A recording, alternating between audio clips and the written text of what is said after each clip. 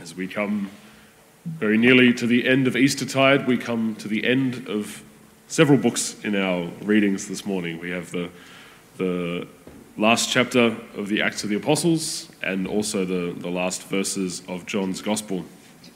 And what I have seen in both of these readings is a sense of freedom and detachment in trusting in the Lord in both of these scenes in different ways, which I want to tease out for you. When John has written his beautiful gospel, he comes to the end and has these beautiful verses that there's nothing like this at the end of the other gospels, but he says that if all the things that Jesus had done were written down, then all the books of the world wouldn't contain them. He's felt the Lord leading him to record these events of Jesus' life and record them according to his privileged perspective as a very close disciple of the Lord. But he still knows there are so many other things that he'd witnessed. There are so many other stories that the other disciples could have told. There are so many things that Jesus had done. There are so many things that Jesus had done and people hadn't even seen. But he's not worried about them. This is what he has felt led to write. This is what he has written, and he leaves the rest to the Lord. This is the witness that he has to give, and he's able to leave that in the hands of the Lord. And we trust that it continues to speak to us today. But he's not anxious about all those other bits that may have been left out. That's up for Jesus to us to reveal to us in our relationship with him.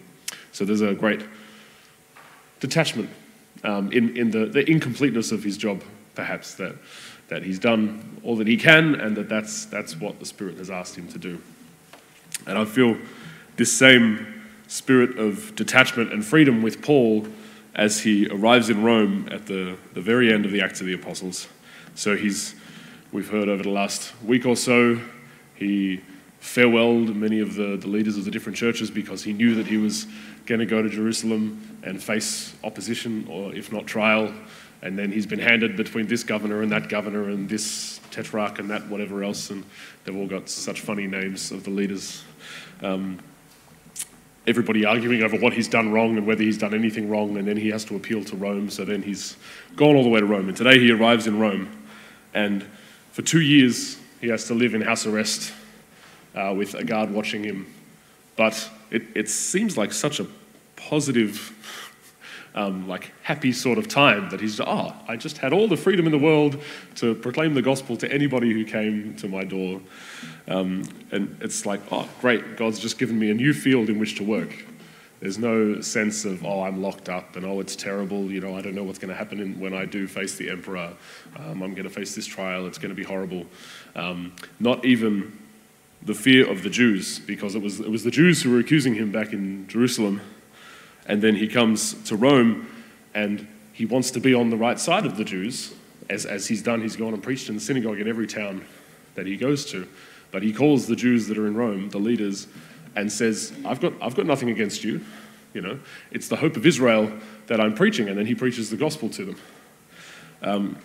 He's able to see this new form of imprisonment that he has in Rome, and the total uncertainty and lack of control over his situation as just another opportunity in which to preach the gospel.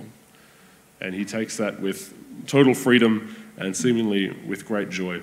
So as we prepare ourselves to open up to the gift of the Spirit tomorrow with Pentecost, I think a great mark of the Spirit's work in our life is that freedom to accept whatever God gives us, whatever opportunities God gives us to preach his word, whatever gifts and talents and providence God gives us, and know that that's what we need at this time, and that's what he needs us to do, and to leave everything else to God.